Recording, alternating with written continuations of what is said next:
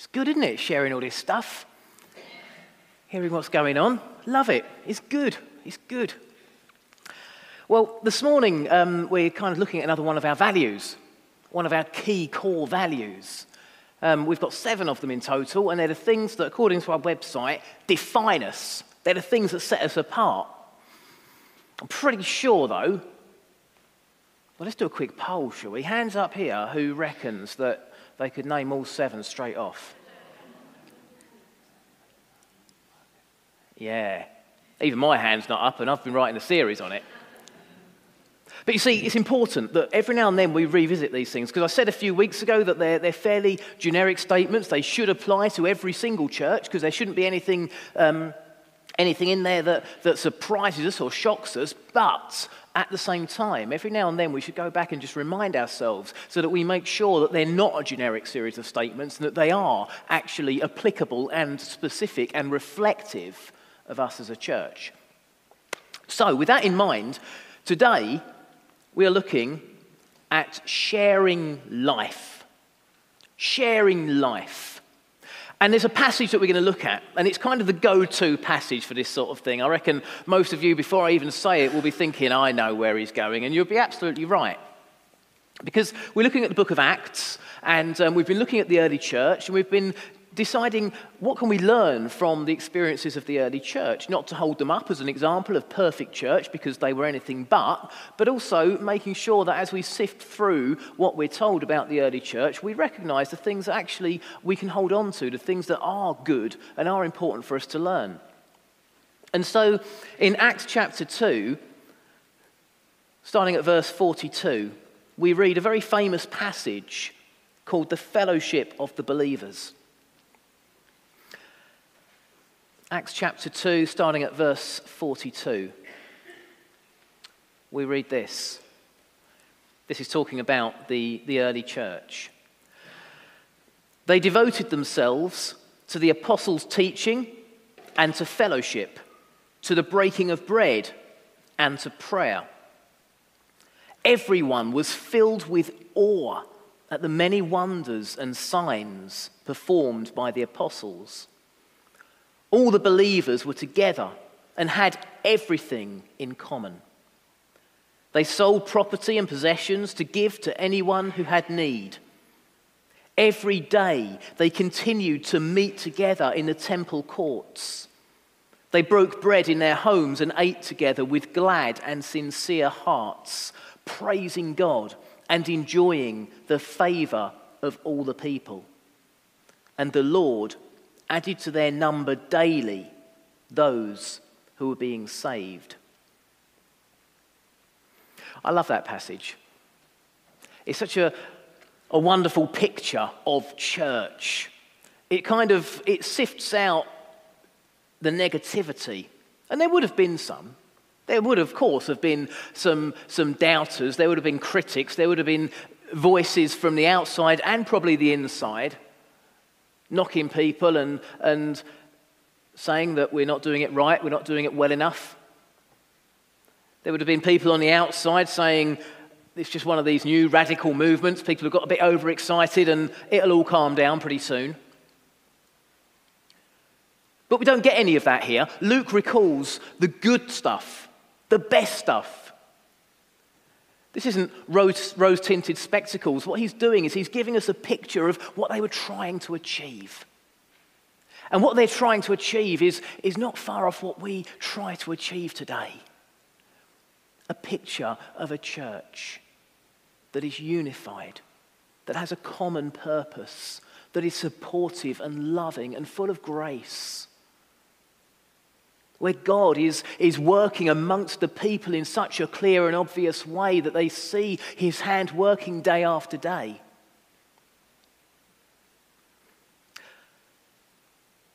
I'd like to draw out 5 key points from this passage for us to consider. 5 key points which perhaps for us today at NCBC we can be challenged on and we can learn. And in essence, they're the 5 main areas that Luke focuses on in this passage. So first of all, verses 42 and 43. The people devoted themselves to the apostles' teaching and to fellowship, to the breaking of bread and to prayer. That word devoted,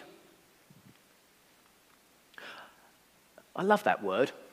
It means that people came together, not when it was convenient, not when it works for them, not when working hours allowed. They were devoted. This was a priority. This was the one thing in their daily diary that was not compromised, that was not pushed out by anything else. They were utterly devoted to being together. Luke, in his gospel and in the book of Acts, it's surprising when you go through and you look for the number of times that, especially in his gospel, where Jesus is presented eating, having a meal, sitting at table. It's surprising because Luke actually presents Jesus in a meal situation more than any other gospel writer. Food was really important. And in fact, in the book of Acts, right at the beginning, we're told that the apostles they came together. Right at the beginning of the book of Acts.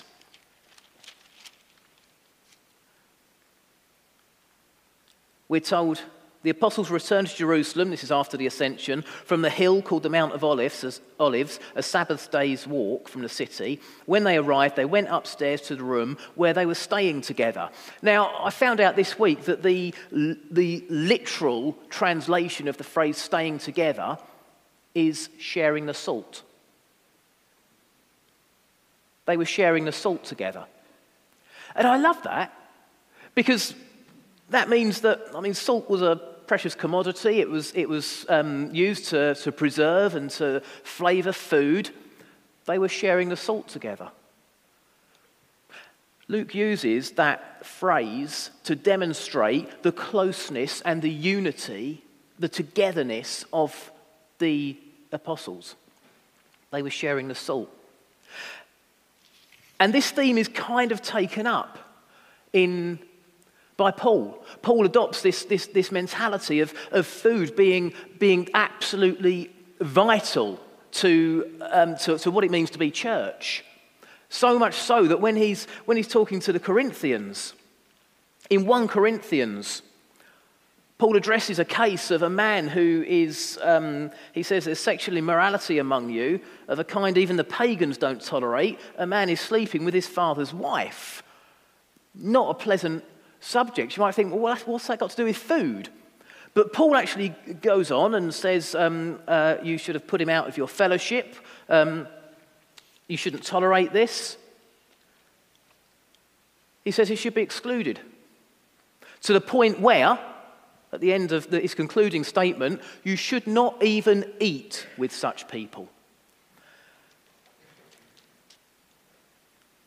Today in prisons, I think I'm right in saying that one of the worst punishments that someone can get is solitary confinement. To be taken away, to be excluded, to be deprived of interaction of any sort. And of course, the ultimate interaction is the act of sharing food. Go back in history and food has always been, we celebrate with a banquet. Food is important. At Christmas time or at Easter, we bring family together and have a big meal. Why? Because food is important. Coming together is important. It was important to Luke, it was important to Paul, and it was important to the early church. They were devoted to each other. They devoted themselves to the apostles' teaching and to fellowship. Fellowship is so important for any church. Any church that says, well, we're too much of the social side of things. No, it's not social, it's fellowship. Social is just having a laugh, going out, not really thinking. Fellowship is intentional. I go to a fellowship event in my church because I want to get to know the people better. I don't care whether it's an event that I want to do or not. I do it because it's the people. The people that I love are going to be there and I want to get to know them better. That's fellowship. So in the early church we see leadership. The first principle is leadership. We're coming on to fellowship. I've got ahead of myself. The first one is leadership. The people were devoted to the apostles' teaching and to fellowship, to the breaking of bread and to prayer. And so they regularly received teaching from the apostles. It is important that we have teaching on a regular basis. That may be from the front on a Sunday, that may be in house groups, that may be in prayer meetings, that may be at the evening service or at encounter, that may be in a conversation that takes place between a couple of people where one shares something with another. You never guess what I read in my devotional today. You never guess what God's done for me. Teaching should be something which we are constantly looking for opportunities to do and to receive as well. I regularly sit in my office during the week and listen to sermons from other churches because I need teaching, same as anybody else. And the minute that any one of us decide that we don't need that anymore is the minute that we shut a door and suddenly we don't let God in. The early church were devoted to teaching and to fellowship, to the breaking of bread, there's that food, and to prayer. Prayer is so important. Everything we do should be underpinned, undergirded,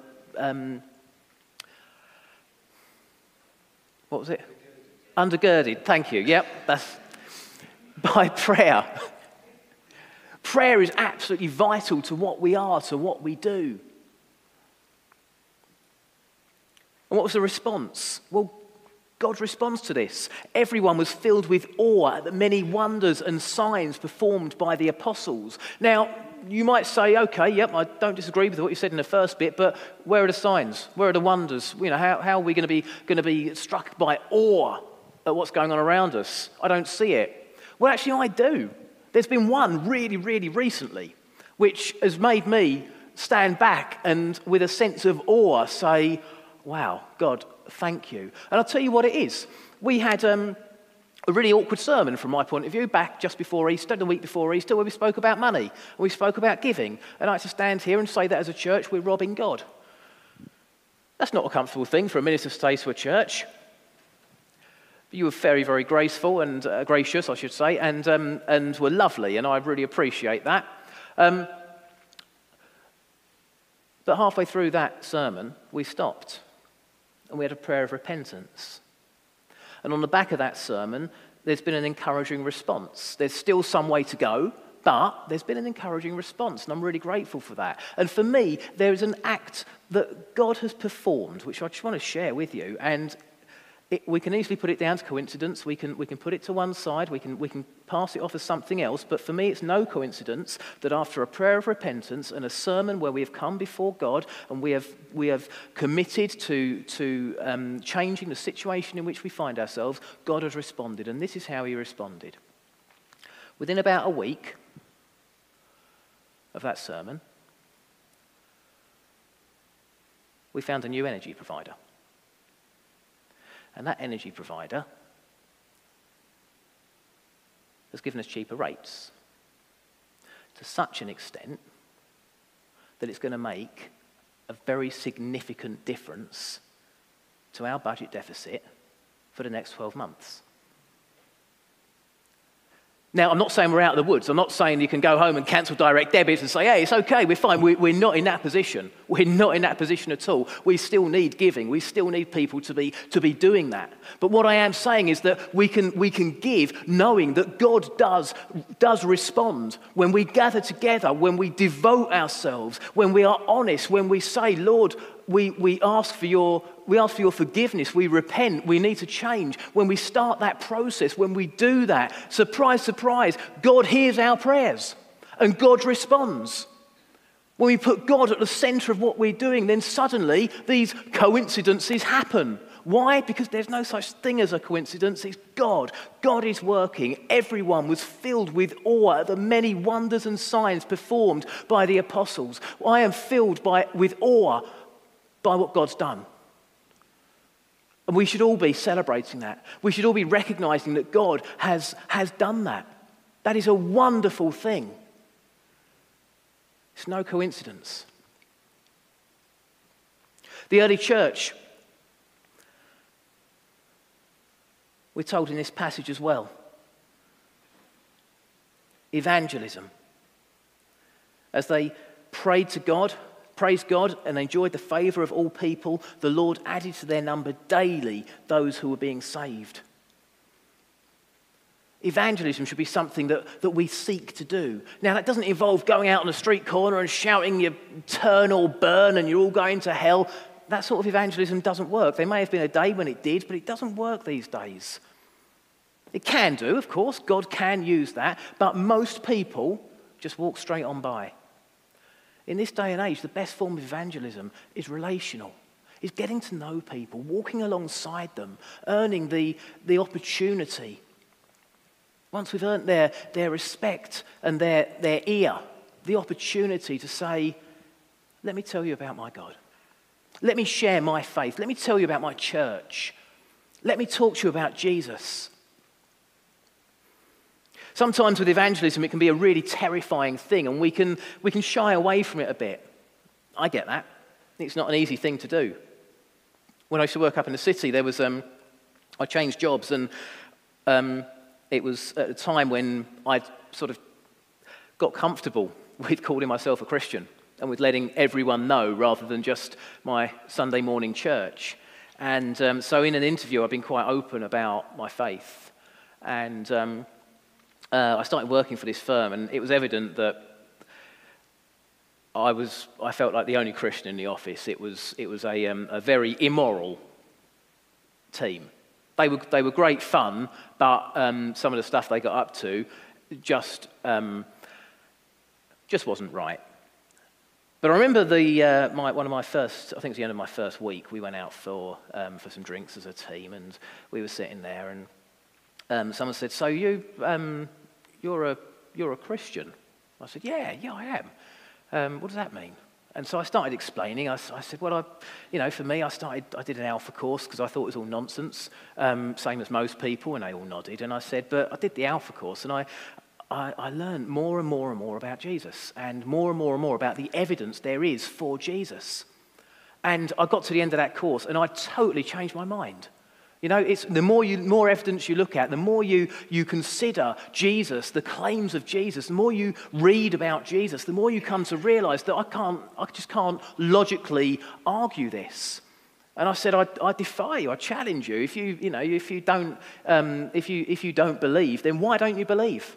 Is it because you've looked at all the evidence and come to your own conclusion? And they were all dismissing me. And then there was this Canadian guy, don't get those two mixed up. There was this Canadian guy called Chad. Chad was a lovely guy, got on really well with him. And this is where I wish I could do accents. I'm not going to try the accent because whatever accent I try and do, I just end up sounding racist. It's not good. So I'm just going to do it in my normal accent, but imagine the big Canadian voice. He suddenly said, now I've been talking up to this point, and I've been doing the thing that so many of us tend to do.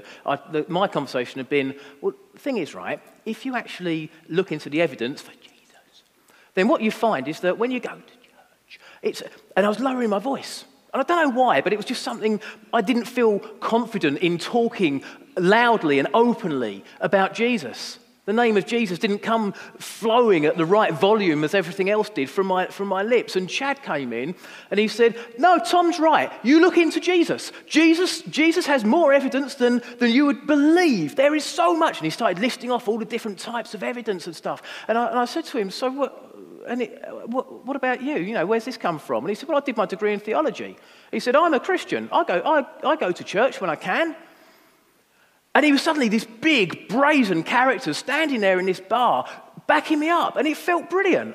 And I thought, oh, fantastic. And from that day on, despite all the things that went on in that team and that office, which really weren't good, I went there knowing that I wasn't on my own. You see, having the opportunity to talk about our faith, it can lead others to faith, but it can also give other people a voice, someone else to say, yeah, actually, I back you up. I agree with what you're saying. If we're outspoken about our faith, it gives other Christians license to be outspoken. It's so important.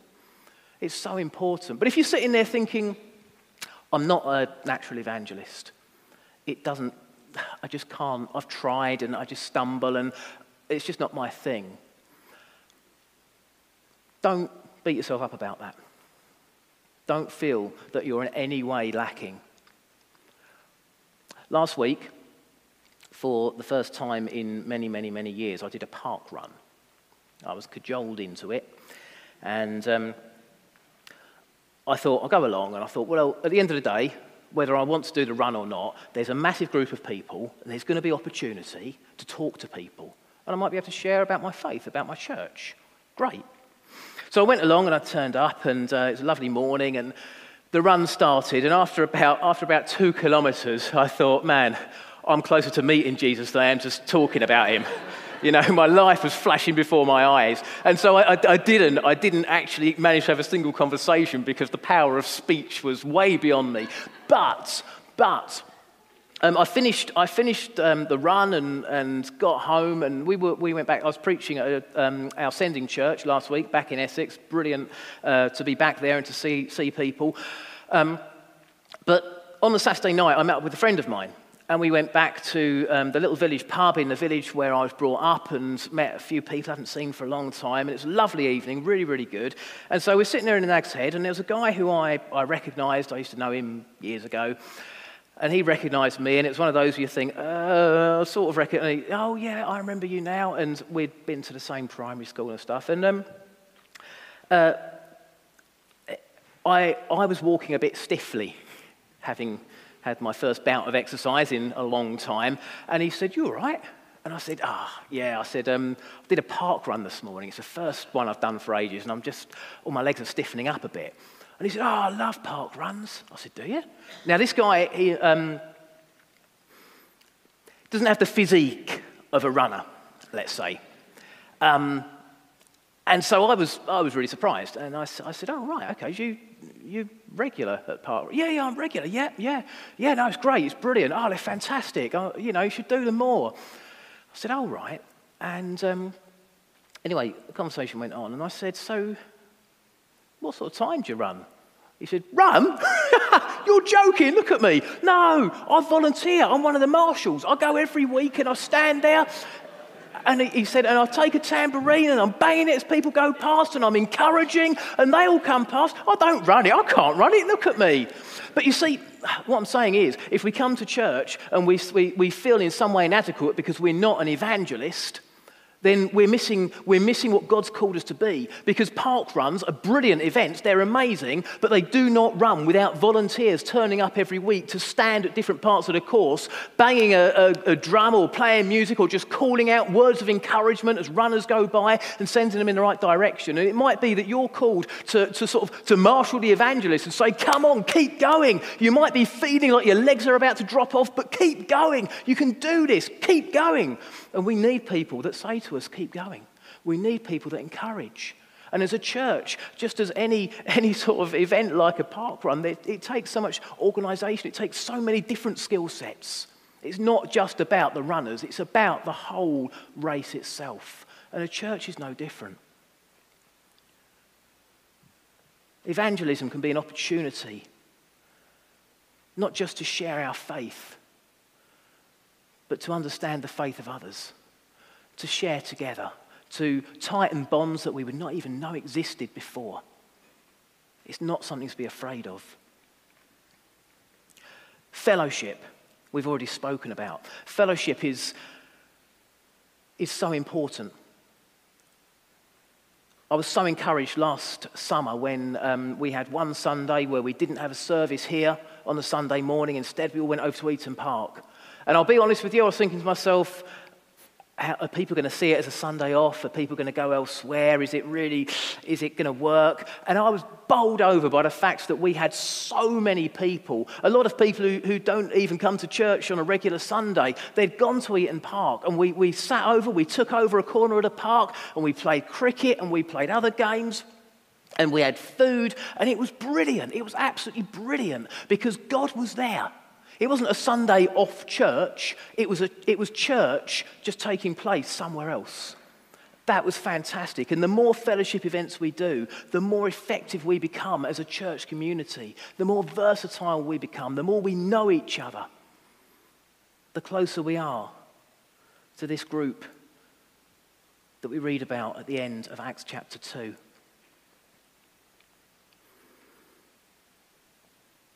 It says all the believers were together and had everything in common. They sold property and possessions to give to anyone who had need, which sounds like a wonderful arrangement. And I've been in church meetings before where people have said, well, let's all sell everything and share together and try to copy this. And they've been slightly tongue-in-cheek, I think, but that's one of the points where we need to stop and say, that didn't work. That didn't work. Go to Romans 15, and Paul has had to go around the Mediterranean to all the churches of the Gentiles, taking up a collection, taking up an offering to go back and to share with the church in Jerusalem. Because the model they adopted, it wasn't perfect, which is why I say that we shouldn't hold the early church up as some sort of perfect church. It wasn't. But at the time, at this time, in this moment, it was right for them. Stewardship is something that we should take very seriously, making sure that we use our resources in the best way that we can. As an example of the love of Jesus, what better way to demonstrate that in the early church than to say, do you know what, all this stuff I've got, I'm selling it, and you need, and you need, and you need, and you need.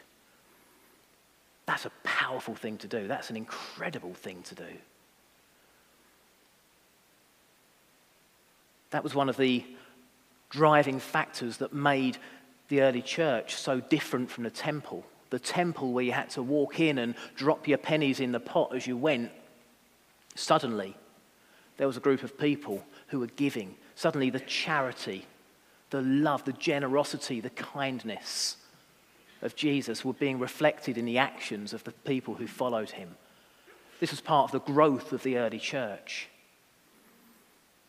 As I say, it's not a model that we would adopt today, but certainly those attributes of kindness and generosity, a willingness to give, to be sacrificial, to support one another, that should be something at the very heart of our faith.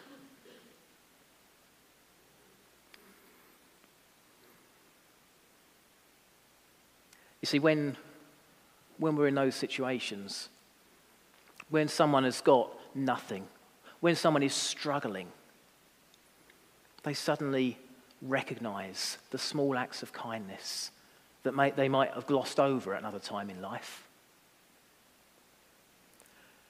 Sometimes we need to be deprived of the luxuries of life in order to appreciate the small things that God's doing around us.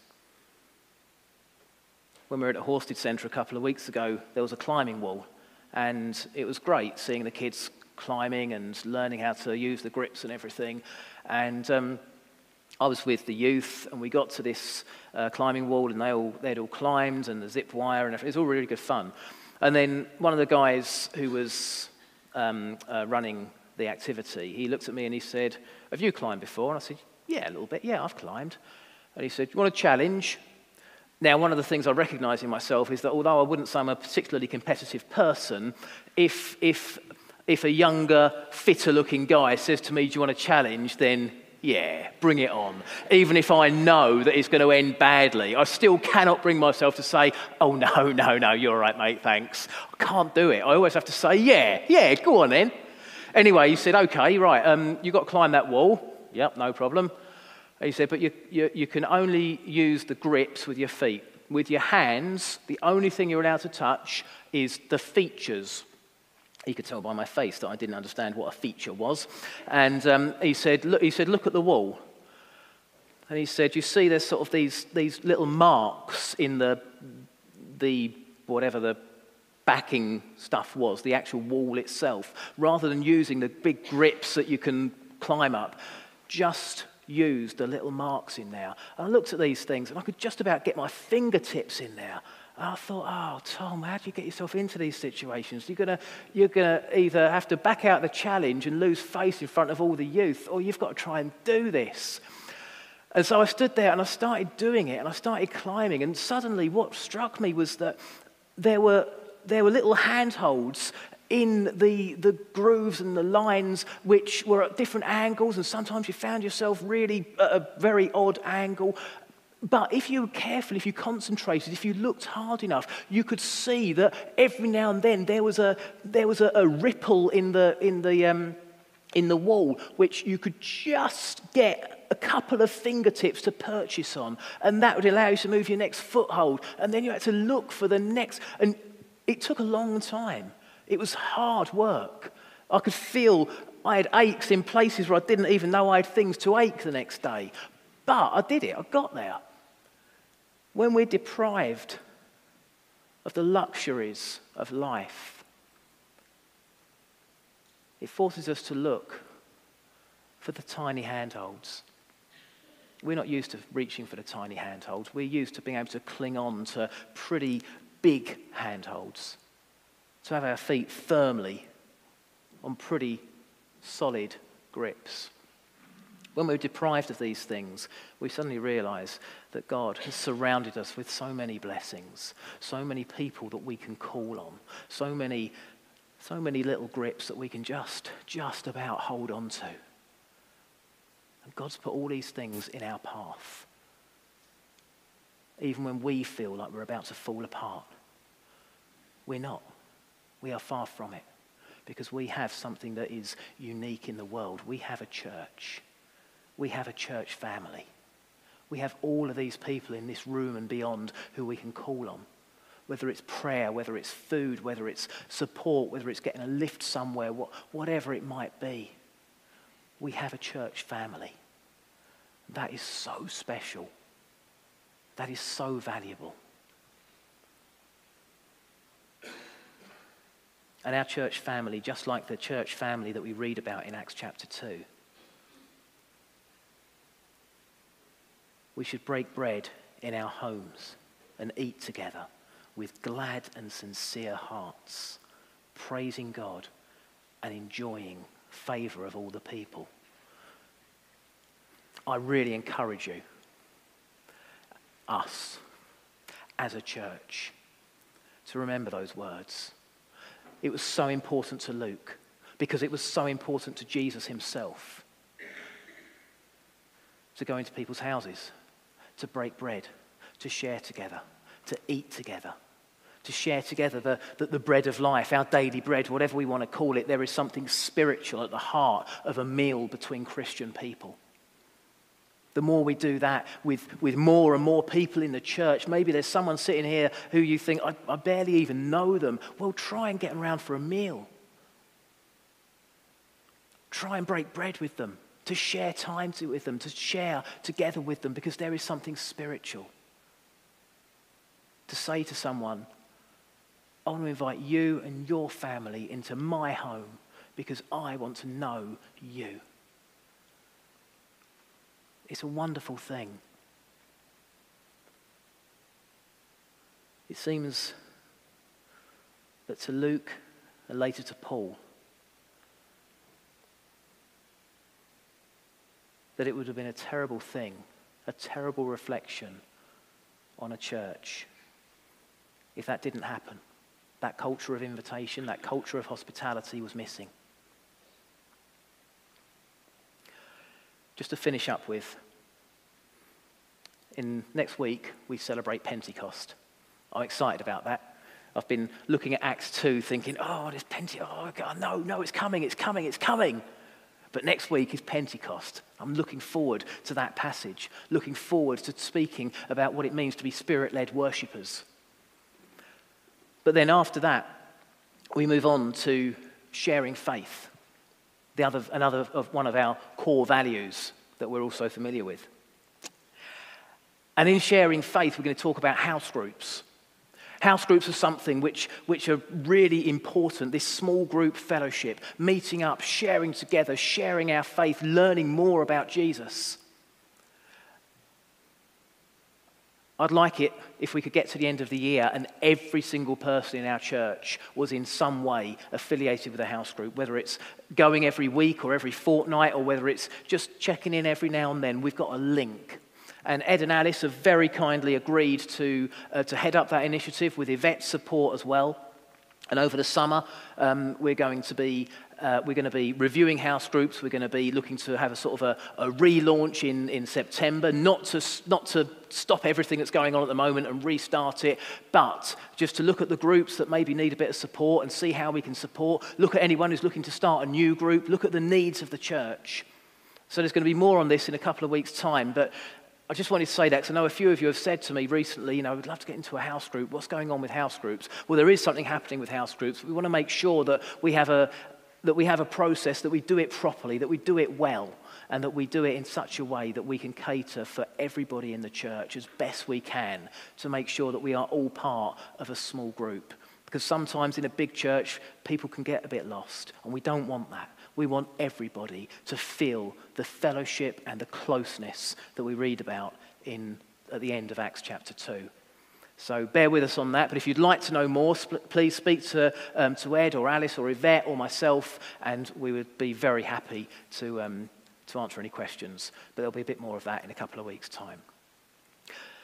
But right now, the early church, they spent so much time together. There was a spirit of unity and grace that held them because they were so close to each other and they were so close to God. As a church, let's make sure that we stay or become even closer to God and to each other in the coming weeks. When people walk in that door, they should see a fabric of community that is unbreakable because it is held together by the strength of an unbreakable God. Let's pray.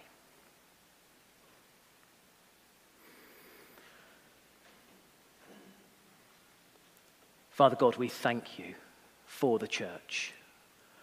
We thank you, Lord, that together we can share life with all its ups and downs, with all its problems and its privileges as well.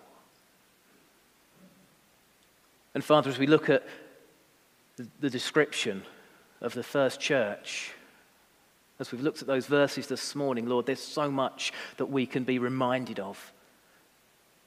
And Father, we pray that as we seek to emulate those positive points, you will be our guide. You will show us what you want us to be. Lord, we know we don't always get things right. We know that sometimes we let you down. But Father, in those moments, may we learn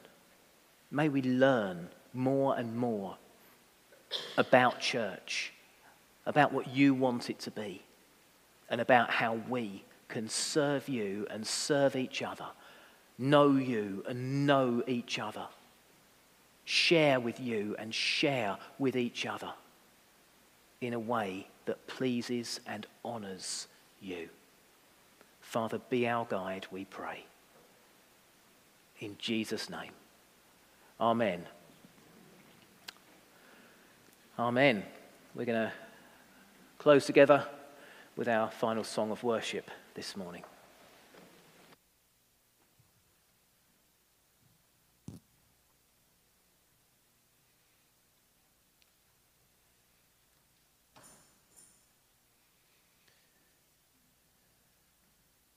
We opened by focusing on the goodness of God.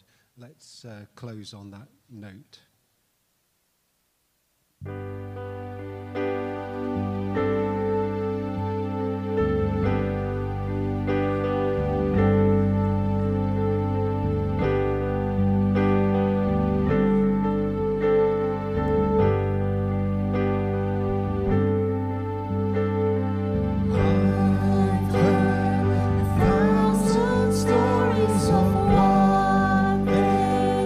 they think you like,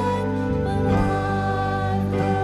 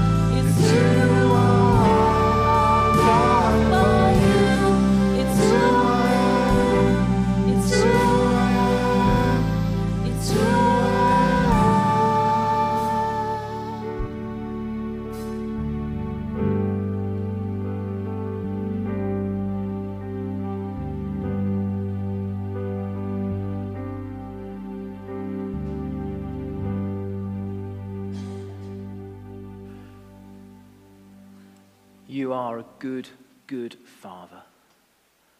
Lord, we see you working around us in so many ways, and we thank you for your grace, for your blessings, and for your presence in our lives.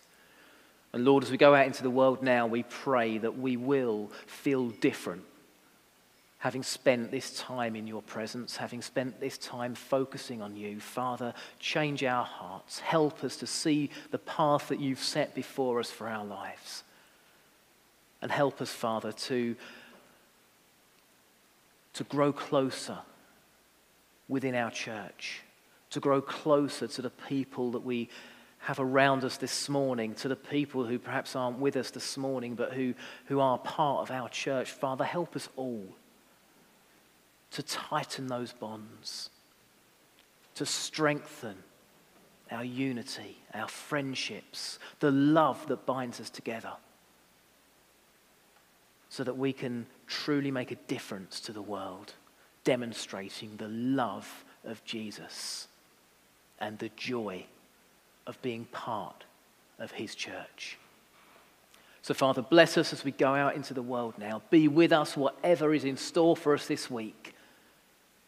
And bring us back safe, we pray, next time we gather to worship you. In Jesus' name, amen. Amen. Please do join us for tea and coffee after the service, and have a blessed week.